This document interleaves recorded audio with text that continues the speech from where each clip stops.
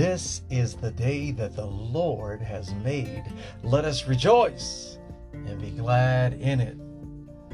Hello, Metro FM family. This is your brother Jonathan with DHL Ministries, Decisions, Habits, Lifestyle Ministry. And I hope you're as excited as I am about this next section of Scripture. We've been going through the book of Revelation.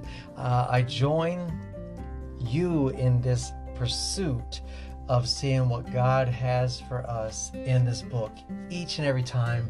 I've read it many times before, I've studied it, but when we get together, we have changed since the last time. Our perspective has changed as we have allowed God to transform us by renewing our minds. And there is a lot in Revelation that we are not covering. We are not covering a lot of what's here. And I'll give you a little bit of an example today so you can see how this is so detailed. If you study it out, you will be greatly rewarded. You will see so many things that stand out to you, and there's a reason for it all. And so I'll show you one of those things today, and then as usual, we'll make it very personal. Well, I ask you for forgiveness in advance because as you get through the book of Revelation and in some of the other Old Testament books, there are some repetitive verses or some verses that their cadence seems to be boring, but it's on purpose. It's just not what we're going to talk about today. So I will leap over a couple of verses, and when you see them, if you have the notes, if you're in the WhatsApp group, you'll understand it, or if you look up the verses, you'll understand why we didn't talk about them for this time together. So are you ready? Because I'm ready. We're in chapter 7 of the book of Revelation. We'll be covering verses 1 through 12. 1 through 12. If you're just joining us, get a piece of paper and a pen, get ready to write, because there's going to be other ways that you can get a hold of this message and these notes and join our WhatsApp group and other venues that you can also hear these messages in different ways. So please get your pen and paper ready, and that way when we say it at the end of this broadcast, you will be ready to capture what it is you need to link up with us in other ways. Amen? So we're reading verses 1 through 12, but I'm going to skip over a few verses, and like I said, you'll know why. Ready? Here we go. Verse 1 says, "And after these things I saw 4 angels standing on the 4 corners of the earth, holding the 4 winds of the earth, that the wind should not blow on the earth, nor on the sea, nor on any tree. And I saw another angel ascending from the east, having the seal of the living God. And he cried with a loud voice to the 4 angels, to whom it was given to hurt the earth and the sea, saying, Hurt not the earth, neither the sea, nor the trees, till we have sealed the servants of our God in their foreheads." Verse 9 says, "And after this I beheld, and lo, a great multitude, which no man could number, of all nations, and kindreds, and people, and tongues, stood before the throne and before the Lamb, clothed with white robes and palms in their hands, and cried with a loud voice, saying, Salvation to our God, which sitteth upon the throne, and unto the Lamb. And all the angels stood round about the throne and about the elders and the 4 beasts, and fell before the throne on their faces and worshipped God, saying, Amen. Blessing and glory and wisdom and thanksgiving and honor and power and might be unto our God forever and ever. Amen. Amen. Well, as I said, I skipped over a few verses that talk about the tribe, and 12,000 were sealed, and so on and so forth. Let's look at the mercy of God. Even in the book of Revelation, the winds of judgment were told to hold back, to stop until we have sealed the servants of our God in their foreheads. God's mercy abounds even in the time of judgment in the book of Revelation. That's amazing, but we're not going down that path tonight. let's look at something here. I said tonight, I mean today. Let's look at here, verses 4 through 8. You see, the list that we did not read of the tribes, the order in which the tribes are listed, is different from where the tribes are listed in the Old Testament. You may not catch that if you're new to reading through the Bible, but it is significant. This is one of those little nooks and crannies that are in the book of Revelation, these small details that some who aren't led by the Spirit, who are reading this as a piece of literature, might point out and say it's contradicting, it's inconsistent, it doesn't flow, or whatever the case may be. The truth is, it stands out the way it does for a reason. The order is different for a reason, because it's a symbolic list of God's true followers. You see, Judah is mentioned first because Judah is both the tribe of David and of Jesus, the Messiah. Levi had no tribal allotment because of the work of the Levites in the temple, right?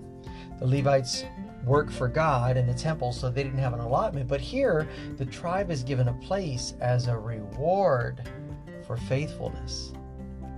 Now, Dan is not mentioned because it was known for rebellion and idolatry, traits unacceptable for God's followers. The two tribes representing Joseph, usually called Ephraim and Manasseh, after Joseph's sons, are here called Joseph and Manasseh because of Ephraim's rebellion. You see? So the rearrangement of order is for the sake of the illustration of the symbology here in the book of Revelation. And some wouldn't catch that, but since I pointed it out, now you'll catch it. You may even wonder what they had done to be adjusted in the order like this. Well, you read the whole Bible. I mean, we will get there eventually, but you read it through on your own, and you start to see these things, and you'll understand these references and these connections, and it becomes very enjoyable. But even that is not what we're going to talk about right now.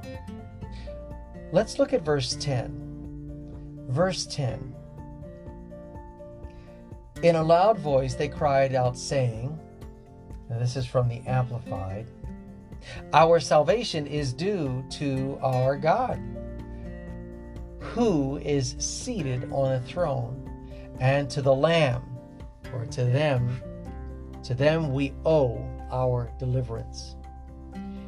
And all the angels also stood around the throne with the elders, and they were saying something too. Now, try to say this and not get stirred up in your spirit, because they start out by shouting amen, which means so be it, or may it be so, or it is so. They shout out amen. Now listen. Blessing and glory and majesty and splendor and wisdom and thanks and honor and power and might be ascribed to our God to the ages and ages, forever and ever, throughout the eternities of the eternities. Amen. It's an exciting set of scripture. People try by many methods to remove the guilt from sin. They try good deeds, intellectual pursuits, even casting blame on others. They try all these things because with sin comes guilt. That guilty conscience. Why? Because you did something wrong and you hid it. Like Cain and Abel. Cain killed his brother Abel, and God said, your brother's blood cries out from the ground. And when we sin, that sin cries out and we feel guilty, as if someone discovered our wrongdoing. We feel guilty, and so we try different ways to cover it up. This is the human nature response. We try to do better, right? That way, if it's discovered, at least we've got some good things to testify of us. We try to offset it by doing good deeds. We try intellectual pursuits, to advance ourselves, to make a difference. We even try casting blame on others. Now, how many of you have heard that? Many, many, many times. It's attempted to be preached as a normalcy, but as Christians, we know it's not. We need to own our mistakes, but putting the blame on others. You know, even with the story of Cain and Abel that we were talking about, when God lovingly confronted Cain, he said, "Where's your brother?" And God already knew where Abel was, but he asked Cain, again, the mercy of God, to give Cain a chance to fess up. But instead, Cain said what? Do you remember? It's a powerful line. Instead, Cain said, "Am I my brother's keeper?" If you're a parent and your child has ever gotten smart with you or spoke back to you in a rude tone, you know a little bit of what God must have been feeling. If you talk to your oldest son and you ask him where your younger child was, and they said to you, "What, am I the babysitter of my brother?" Yes, you are. You're the oldest. You're responsible for him. How many times have I told you that, right? So with Cain and Abel, the same thing is true, but he chose to get smart, to be sarcastic. Am I my brother's keeper? Well, let's talk about washing away that guilt. Because good deeds, intellectual pursuits, even casting blame on others won't work. It'll stay there. It'll haunt you. The multitude in heaven, however, praises God, saying that salvation comes from him and from the Lamb. Salvation from sin's penalty can only come through Jesus Christ. Do you know the song? What can wash away my sin? Nothing but the blood of Jesus. What can make me whole again? Nothing but the blood of Jesus. It says, "Oh, precious is that flow that makes me white as snow, no other fount I know, nothing but the blood of Jesus." Now, modern expressions of love for the Lord can be engaging and be quite well written. But when you listen to the old hymns that are based on Scripture or quoting Scripture, the principles are loud and clear. It helps you to remember Scripture. And the truth is echoed over and over again. Not a catchy hook, not a bridge that is appealing in the texture being different from the rest of the song. No. Old hymns are magnificent because of what they do. They remind us, and they're so scripturally accurate. And the repetition helps to see the principles that are so clear there. A little side note there, but you understand what we're talking about. To get rid of that guilt, the guilt that sometimes still surfaces. Listen, family, let's keep it real. You've been serving the Lord a long time, but you still have some hidden guilt. Can we talk about this? You still have some hidden chambers of your heart that you haven't allowed the Lord to enter into. Now, God wants to write a new name on you. Like Peter, he called Cephas the rock, right? He wants to write a new name on you. But he writes it on each area that you allow him to change. Those hidden chambers of our heart, when we surrender that area to him, he writes that new name on there, that new character, that new identity is written. And as a Christian, we shouldn't have Christian measles or chicken pox with this written sporadically. This should cover us completely, phase by phase, step by step, as God convicts us, as the guilt rises up. You can remind yourself by praising God and saying the scripture, amen, right? Start off with a big amen. Blessing and glory and wisdom and thanksgiving and honor and power and might be unto my God. Make it personal. My God forever and ever. Amen. So be it. It's the truth. Salvation to our God, which sitteth upon the throne, and unto the Lamb. And you can even start to say, we worship you, God. We thank you. We thank you, Lord God. Hallelujah. That only salvation comes through you. Thank you for Jesus Christ. You can really go down that road. And as you praise him, you can surrender that guilt. You can receive his forgiveness. I encourage you to try it this week. Now look, we share a lot here every time we get together, and I know sometimes I slip into preachy mode, but I believe that's the Spirit of God wanting to emphasize these things unto you. There's teaching and there's preaching, but the goal for you is to be moved in your spirit, not in dramatic expression, but for the Spirit in you to leap up at the sound of truth, and an eagerness to rise up in you, to be obedient unto what God is showing you right now. Family, let's be purified by the Word of God. Let's ask God, invite God, cry out to God to search our heart and see if there's any wicked way in us, any evil way in us. And then when he shows us, surrender it to him. Amen. Now that's family talk. But if you're outside the family right now, if you're listening to this and you're thinking, I want some of that, or how do I get started, or I think I might be saved, but I'm not sure. Well, let's just clear that up. Come on, family. You know how we do it. A, B, C. A, admit you're a sinner. Doesn't matter how long you've been going to church. You could have been born into a Christian family, all this. Listen, if you're feeling the conviction of the Holy Spirit right now, A, just say to God, Lord, I know I'm a sinner. I know I have not been living the life you called me to live. I know this, but I want to change. Something to that effect. Make it personal. A, admit it. It just means you're missing the mark. And B, believe. Now, all that we've talked about and preached about here today is true. You've heard other preachings and teachings that I pray were true based on the Word of God. Jesus Christ died for your sins. Believing that means to trust and rely upon it, to depend upon it, to stand on it, because your salvation depends on that truth.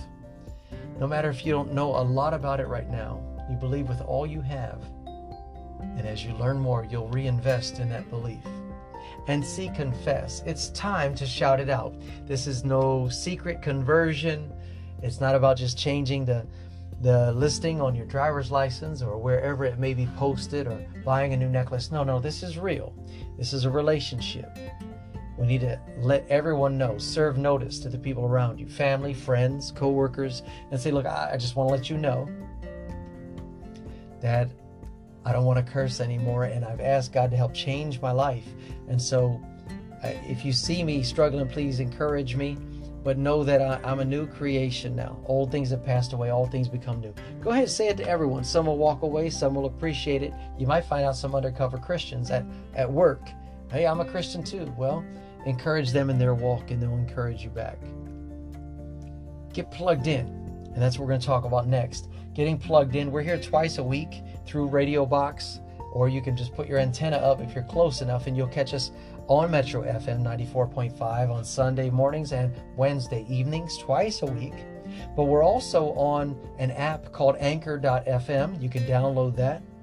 You can look up DHL Ministries, and you will get all of the podcasts, which are the broadcasts after they've been aired.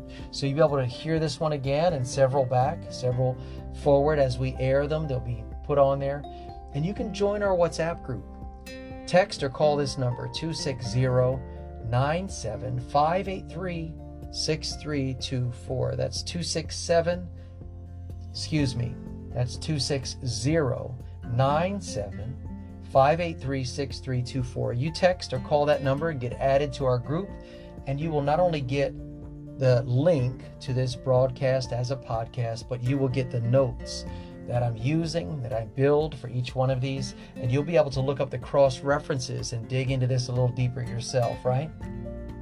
So again, you can find us on YouTube as well. We've got sermon outlines on there and daily devotionals. So get plugged in. if you've made that change. If you've been fed by this word, then continue to feed on it. Share this with other people. Let them know what's going on in Metro FM, how they're broadcasting us twice a week, and also the other venues that I mentioned. Until we meet again, let God direct your life and be blessed. In Jesus' name I pray. Amen.